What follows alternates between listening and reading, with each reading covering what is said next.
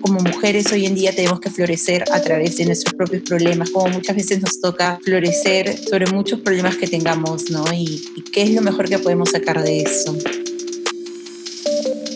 Bienvenidos a otra edición de nuestro podcast. Mi nombre es Samantha Tams y junto con Estefanía Lacayo creamos el Latin American Fashion Summit, una plataforma global para la moda y el diseño latinoamericano. Con nuestro podcast queremos inspirar y compartir conversaciones enriquecedoras con diseñadores, emprendedores, líderes, activistas y talentos emergentes que tienen mucho que aportarnos. Gracias por estar aquí hoy y espero que disfrutes de la siguiente conversación.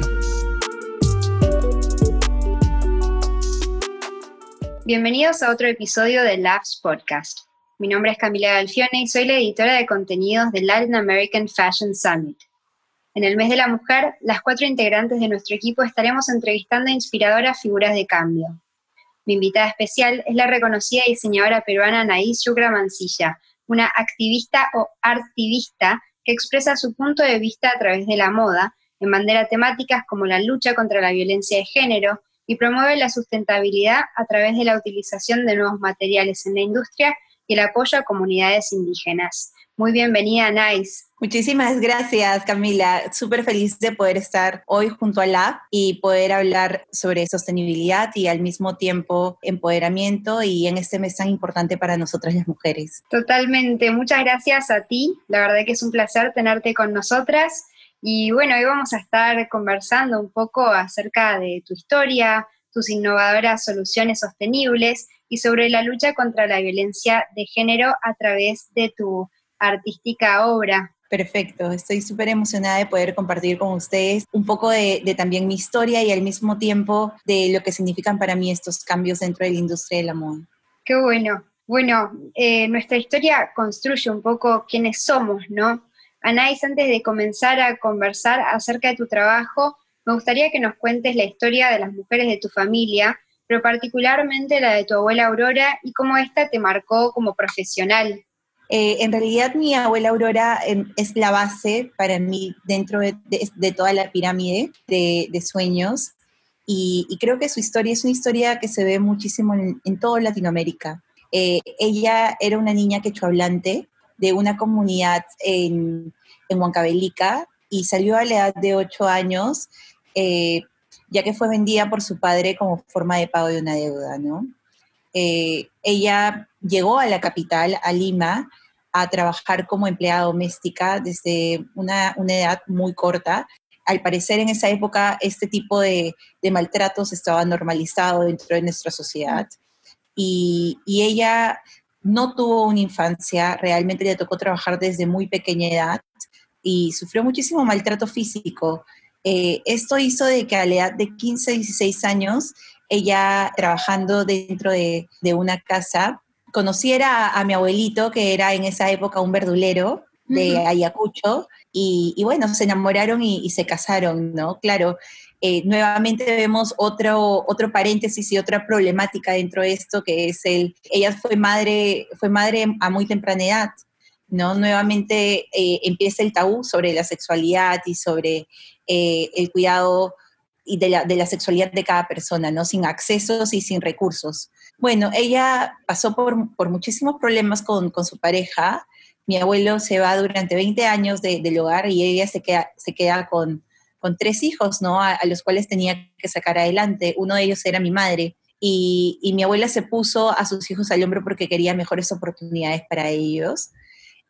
Siempre tuvo que vivir con esta pared social y racial de ser llamada la chola, la andina, y llevar este estrago que muchas mujeres de los Andes hoy en día llevan en mi país. Perú, siendo un país pluricultural, realmente es uno de los países más racistas a nivel de Latinoamérica y es muy triste porque solo el 15% de nuestra población realmente proviene de genes europeos y la otra parte realmente es una mixtura de muchísimas lenguas y muchísimas sangres, ¿no? Mi abuela a los 35 años aprendió a escribir y se metió a la escuela nocturna, aprendió a poder hablar y hablar muy bien el español y y poder firmar, ¿no? Que era, ella antes simplemente usaba su huella digital para firmar sus documentos, entonces para ella fue un paso muy importante el poder poner esa firma y esa reiteración de su identidad dentro de un papel. Gracias a ella, que es el tronco de mi familia, mi madre y las hermanas de mi madre son mujeres muy trabajadoras, ella pudo sacar a su familia adelante, era también costurera, entonces hacía muchos trabajos artesanales y gracias a esto se metió al mundo artesanal en Perú, ¿no? Fue una de las fundadoras de una de las galerías más grandes en la Marina y bueno, paulatinamente sus hijos en general tomaron la artesanía y cada uno fue desarrollándose durante este aspecto, ¿no? Pero sin una historia tan inspiradora y de tanta lucha y de siempre, ella era la clase de persona que cada día sí importaba. Cada día era un día para trabajar, un día para ser mejor y para demostrarse uno mismo que no había límites, ¿no? Creo que toda esa combinación, no simplemente de ella como mujer, sino ella como madre, como hija, como todo, como de forma inspiracional, realmente fue lo que inspiró a lo que significa hoy en día Annaiss Yucra. Qué importante y qué bueno que hayas tomado esta historia para revisar la historia, el pasado y poder evitar que este tipo de cosas se repitan en el presente, ¿no? Porque a veces pensamos, estas son cosas que pasaban antes, como vos decías, que estaba muy normalizado, esto de vender a una persona, a una hija, pero en realidad hoy de otras maneras son cosas que siguen pasando, ¿no? Totalmente de acuerdo contigo, Camila, y son aptitudes que si bien el tiempo ha pasado, pero se sigue normalizando dentro de la cultura latinoamericana.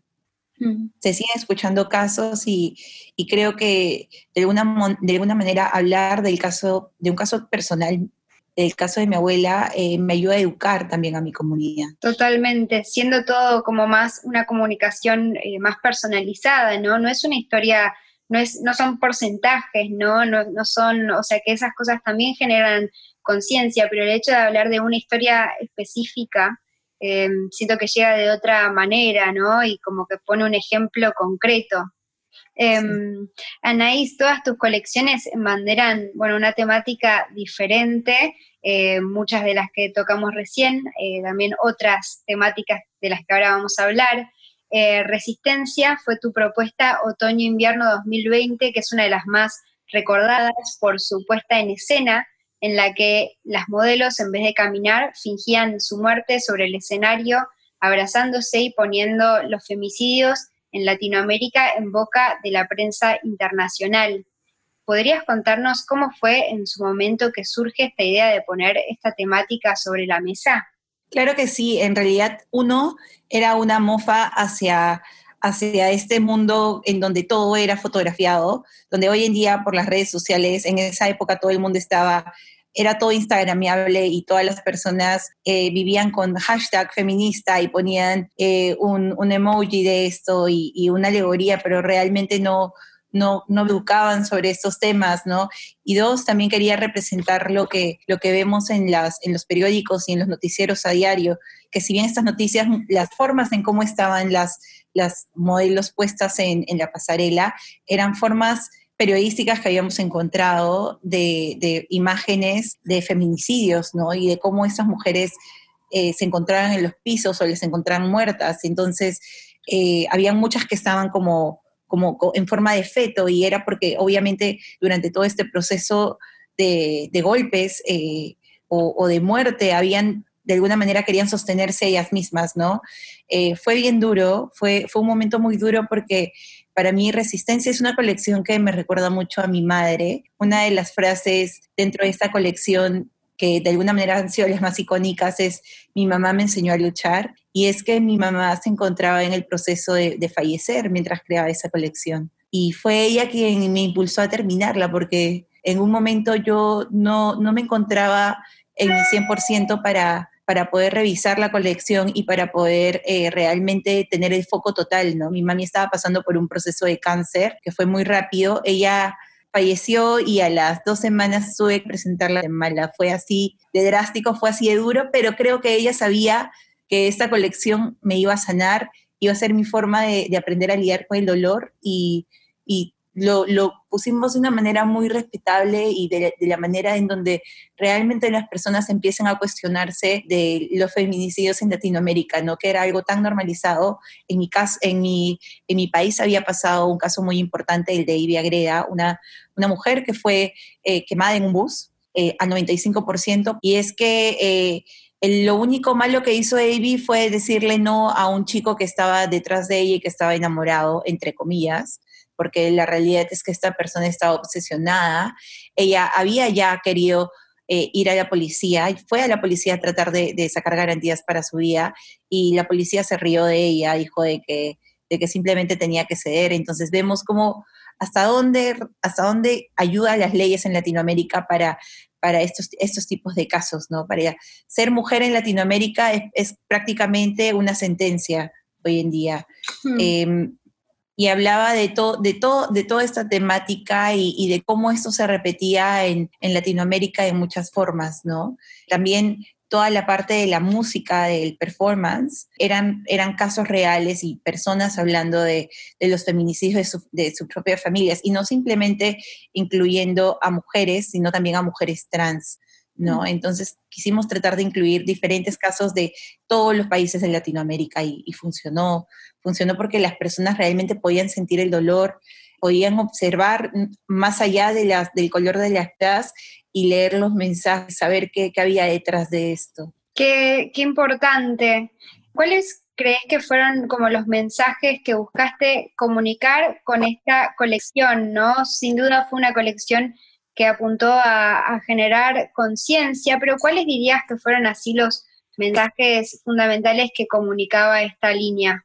Uno, que el feminicidio en Latinoamérica existe, que no son simplemente números, no son simplemente casos, que existe y que iba creciendo mientras van pasando los años. Dos, la falta de acceso en cuanto a la educación sexual dentro de las mujeres de Latinoamérica, y como muchas de ellas terminan en situaciones de abuso por tener que tomar decisiones sobre su sexualidad. Y tres, hablar sobre la sororidad y sobre cómo hoy en día ser mujer realmente significa llevar un peso y realmente tener que luchar en contra de eso, ¿no? Tener que luchar por nuestros derechos, tener que luchar por nuestra libertad y tener que luchar por lo que nos enfrentamos a diario en las calles. Qué interesante. Recientemente hablabas acerca de por ejemplo, los bordados con mensajes ocultos en la colección. ¿Podrías contarnos de qué otras maneras lograste representar esta temática a través de la indumentaria? Claro que sí. Por ejemplo, siempre hay mensajes ocultos detrás de cada print.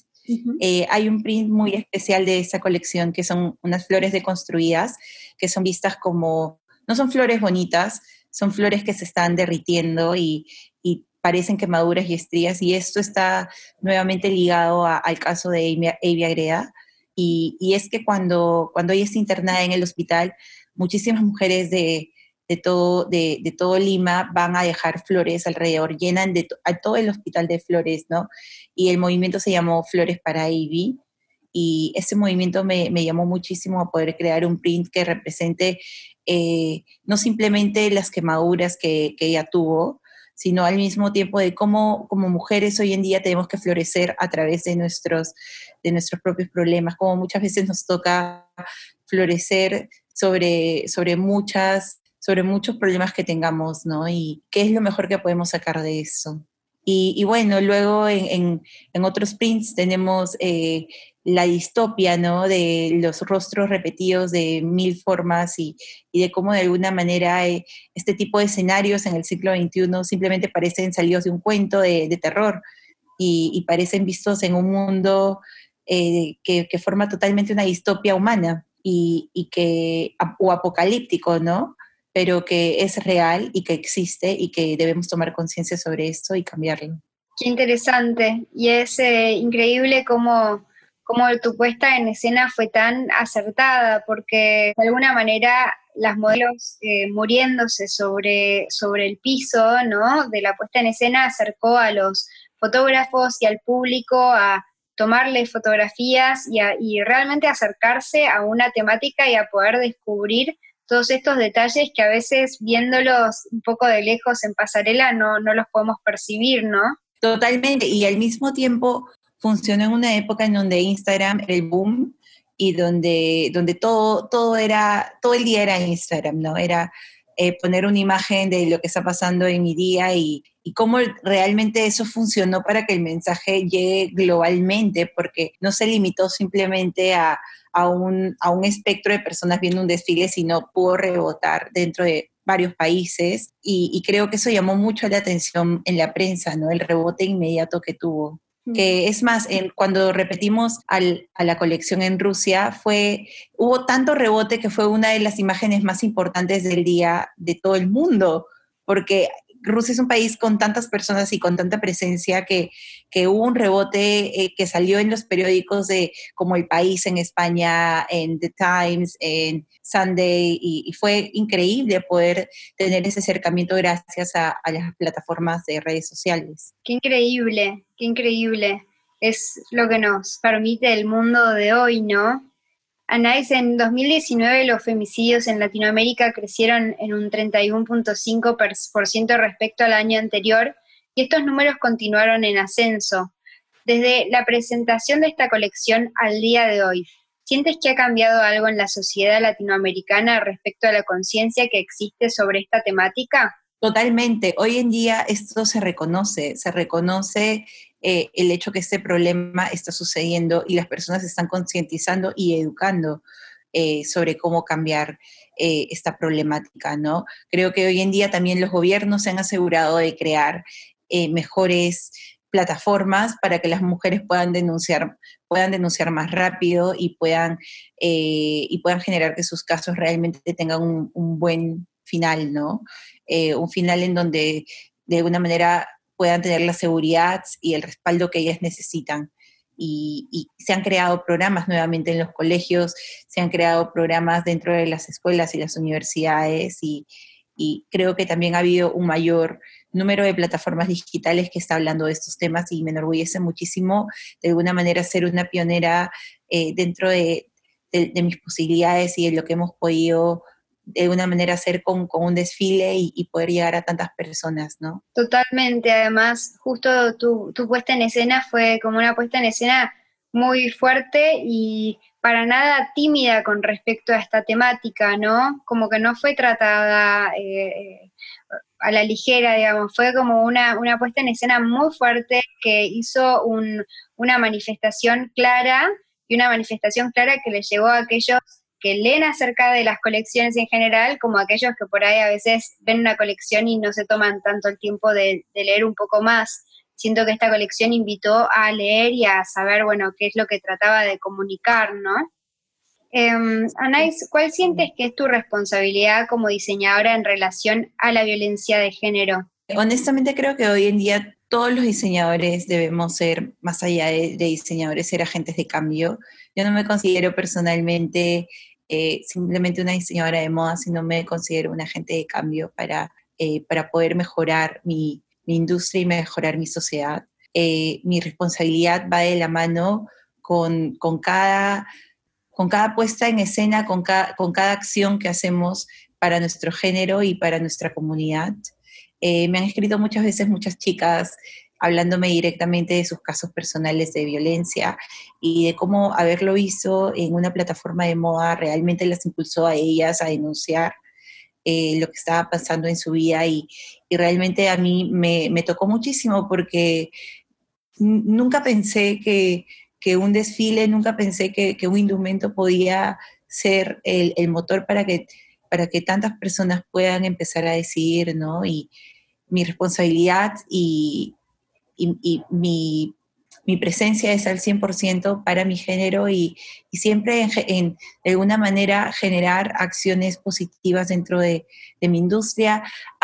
Durante la primera cuarentena del año pasado, tuvimos una colaboración con una marca de joyas, Adria, y lo que hicimos fue hacer mascarillas específicas y junto a un dije de plata que decía "Unidas somos fuertes", y donamos el 25% de cada pack que se vendió a la ONG,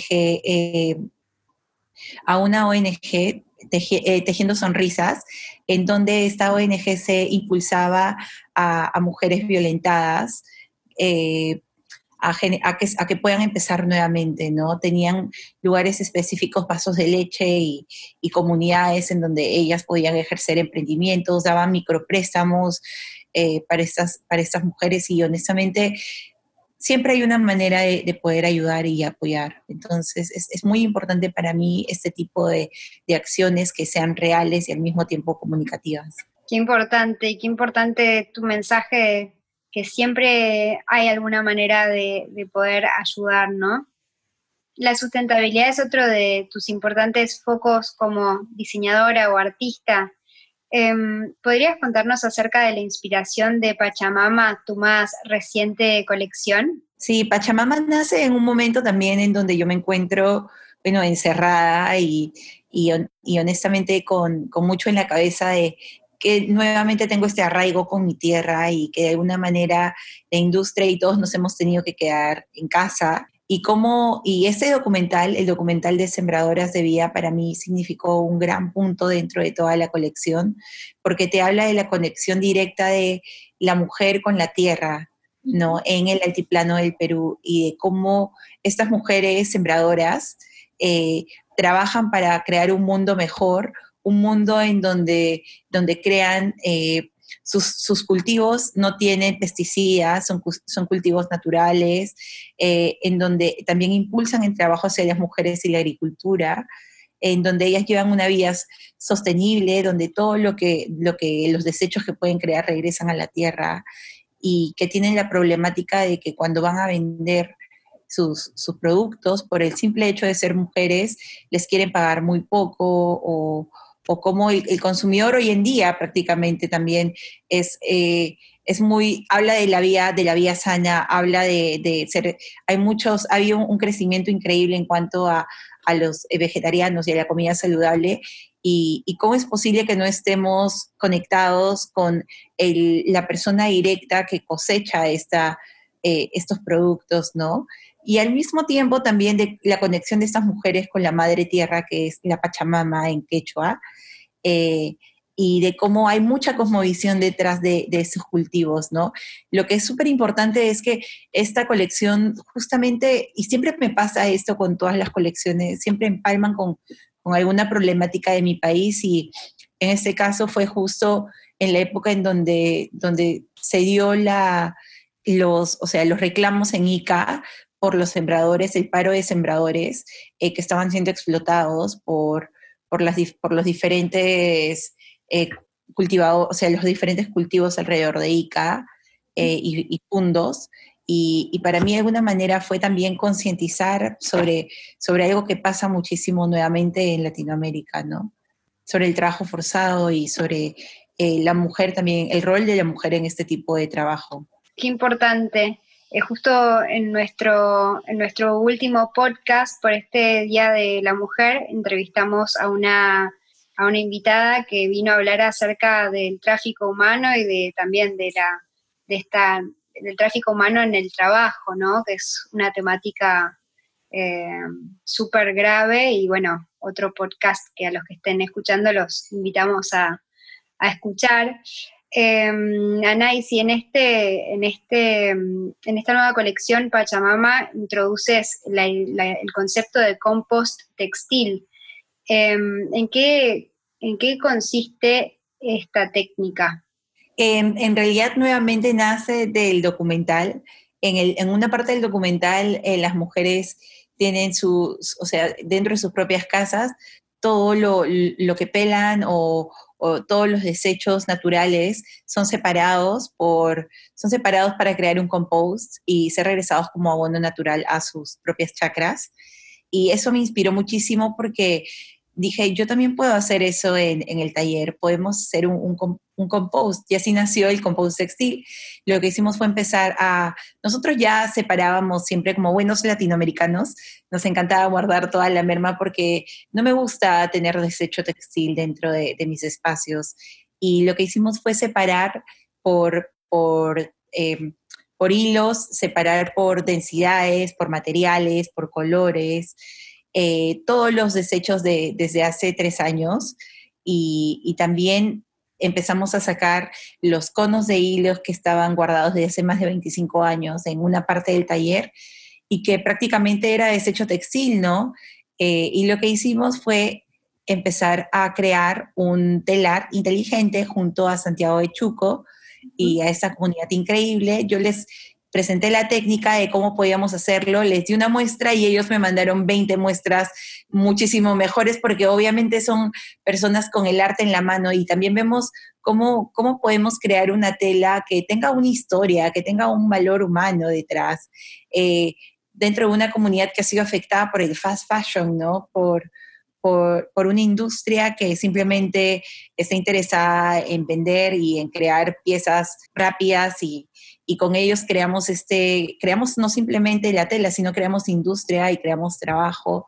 Y cuando regresó nuestros 20 metros de reciclaje, de alguna manera, el compost, era wow, es una tela tan hermosa, es como esta textura de la tela Chanel, de los suits, pero se ve, se siente dentro que la tela tiene un espíritu, ¿no? Y es claro, tiene muchísimo capital humano detrás. Así nació lo que es hoy en día nuestra última innovación, que es el compost textil.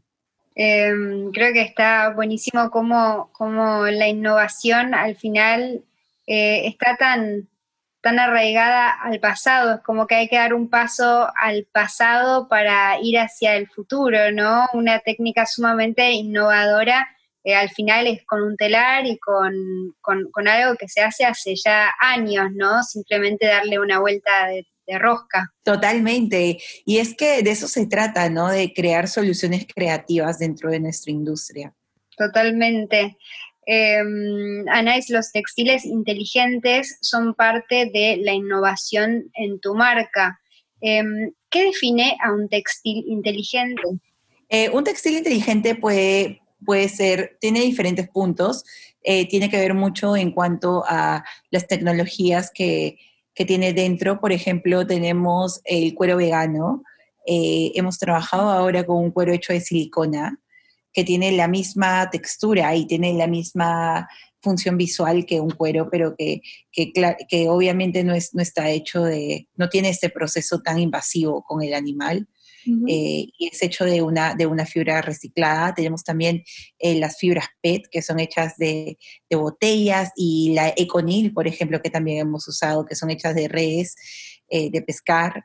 También tenemos otras que son poliésteres, pero que son poliésteres separados y que pueden ser compostables, son compostables y reutilizables. Uh-huh. Entonces, para mí un textil inteligente tiene que tener todos esos acercamientos, ¿no? Tiene que tener soluciones creativas para nuestra industria y reemplazar de alguna manera lo que otras telas no pueden llegar, ¿no? Lo que limita y también lo que de alguna manera tiene mayor... muchas telas, por ejemplo, el cuero, tiene un índice, un proceso muy duro y que influye muchísimos químicos y la muerte de un animal y es tan limitado y al mismo tiempo contamina y tiene un impacto en su huella de carbono gigante, ¿no? Entonces, estas fibras inteligentes para mí significan poder reducir la huella de carbono y al mismo tiempo poder generar fibras compostables, poder generar fibras reutilizables y que se puedan alargar en el periodo del tiempo. Qué interesante. Annaiss, ¿hacia dónde crees que se dirige la industria de la moda en términos de sustentabilidad? En términos de sustentabilidad, creo que también tenemos que ver mucho más allá simplemente de la fibra. Si bien la fibra es una parte muy importante del resultado, creo que hacia donde se dirige es a un modelo circular como cadena de industria. ¿Y a qué voy con eso? Es en cuanto a tomar de manera respetable a cada eje y engranaje como agente de cada parte del proceso, ¿no? Empezar a educar a las personas a qué hay detrás de un t-shirt de $1, ¿por qué esta pieza cuesta más caro y quiénes están detrás de todo lo que significa esta cadena circular, ¿no? En donde podamos generar una industria sustentable y al mismo tiempo poder tener un capital para poder seguir innovando, ¿no? Porque de eso se trata, de seguir generando innovación dentro de nuestra industria usando nuestros propios recursos. Creo que con Latinoamérica eso es un punto tan importante porque estamos tan acostumbrados a mirar afuera en cuanto a innovación textil, que nos olvidamos que dentro de nuestros países tenemos una herencia tan grande de técnicas que pueden funcionar de una manera increíble si es que tenemos la visión para tener esa solución creativa. Totalmente. Bueno, y hablando de innovación, en una de tus colecciones pasadas desarrollaste una campaña con Ibani, una modelo virtual, y desarrollaste una experiencia de moda en realidad virtual. Te quería preguntar de qué maneras crees que las nuevas tecnologías pueden fomentar el desarrollo sustentable en la industria. Yo creo que el mundo 3D y el mundo virtual ha cambiado nuestra industria. Si bien esto ya se venía manejando, te comento, cuando tuvimos la oportunidad de hacer este proyecto con el Mercedes-Benz Fashion Week de Rusia y me propusieron esta agencia de modelos con diferentes modelos virtuales y la historia de Ivani para mí fue increíble. Me di cuenta de que yo ya venía trabajando el Clo3, que es un software para crear prendas virtuales.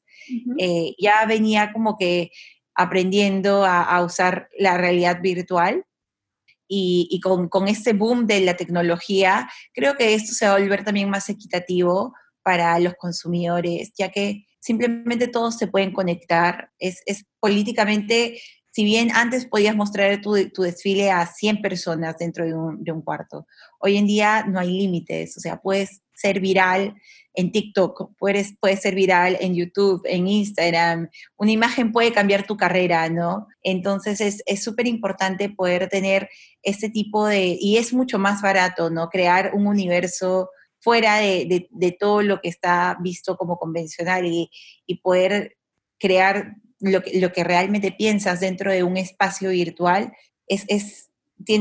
no hay límites con el mundo virtual. Entonces, para mí, honestamente, esto va a ayudar a que uno se reduzcan los costos dentro de las pasarelas, que dos, que más personas, que se democratiza también el tema del acceso a la virtualidad. Y tres, que más personas van a también poder ver, no simplemente como diseñadores emergentes, que muchas veces no pueden pagar $1,000, $2,000, $3,000 por un desfile, van a poder invertir muchísimo menos dinero y crear su desfile virtual, ¿no? Totalmente, y diseñar una experiencia, como decías, sin límites, ¿no?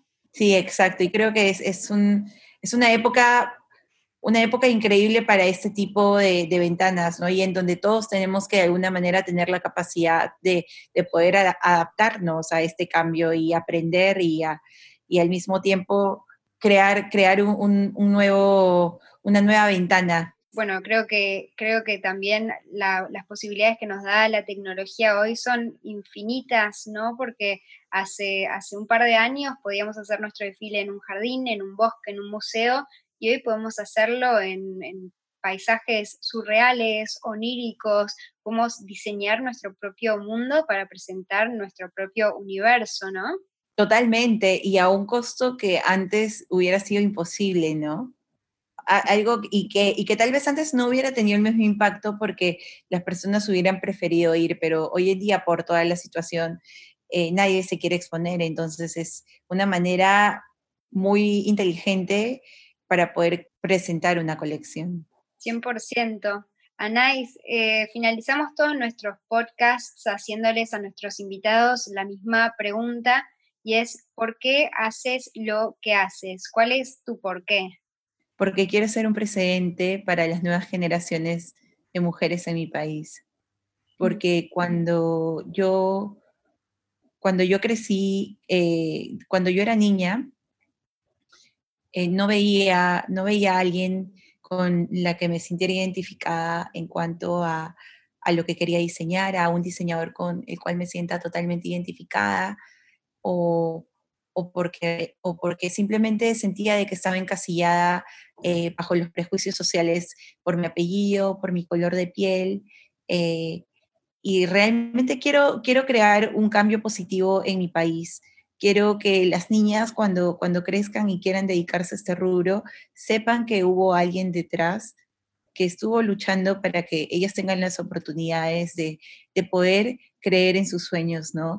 Mi historia, si bien ha sido muy sacrificada porque siempre he tenido que poner de lado mi vida personal para poner mi vida profesional primero, no me arrepiento porque sé que va mucho más allá de eso. Simplemente yo me veo como un puente y sé que esto va a ayudar a cambiar mucho la perspectiva de mi país hacia la moda, hacia de que los papás dejen de decirle a sus hijas que eso es un hobby, que no se puede hacer nada constructivo y nada real con dedicarte a la moda. Y al mismo tiempo que pues, sí puedes lograr tus sueños y no necesitas simplemente establecerte en un estereotipo. Tienes toda la capacidad para poder decidir ser quien quieras. Qué importante. Gracias, Annaiss. La verdad que fue un placer conversar contigo y poder conocer en profundidad un poco más tu trabajo, lo que estás haciendo actualmente y sobre todo tu misión. Muchísimas gracias, Camila, y muchísimas gracias a todos los que pudieron escuchar este podcast hasta este momento. De verdad, espero que los ayude, que los empodere y que de alguna manera sigamos creando conciencia y un mundo mejor. Totalmente. Muchas gracias, Annaiss. Gracias a todos por escuchar este nuevo episodio de Laughs Podcast. Como saben, nos hemos comprometido a llevarles contenido relevante e inspirador a nuestra audiencia en toda la región. Espero hayan disfrutado esta plática tanto como yo y nos vemos a la próxima.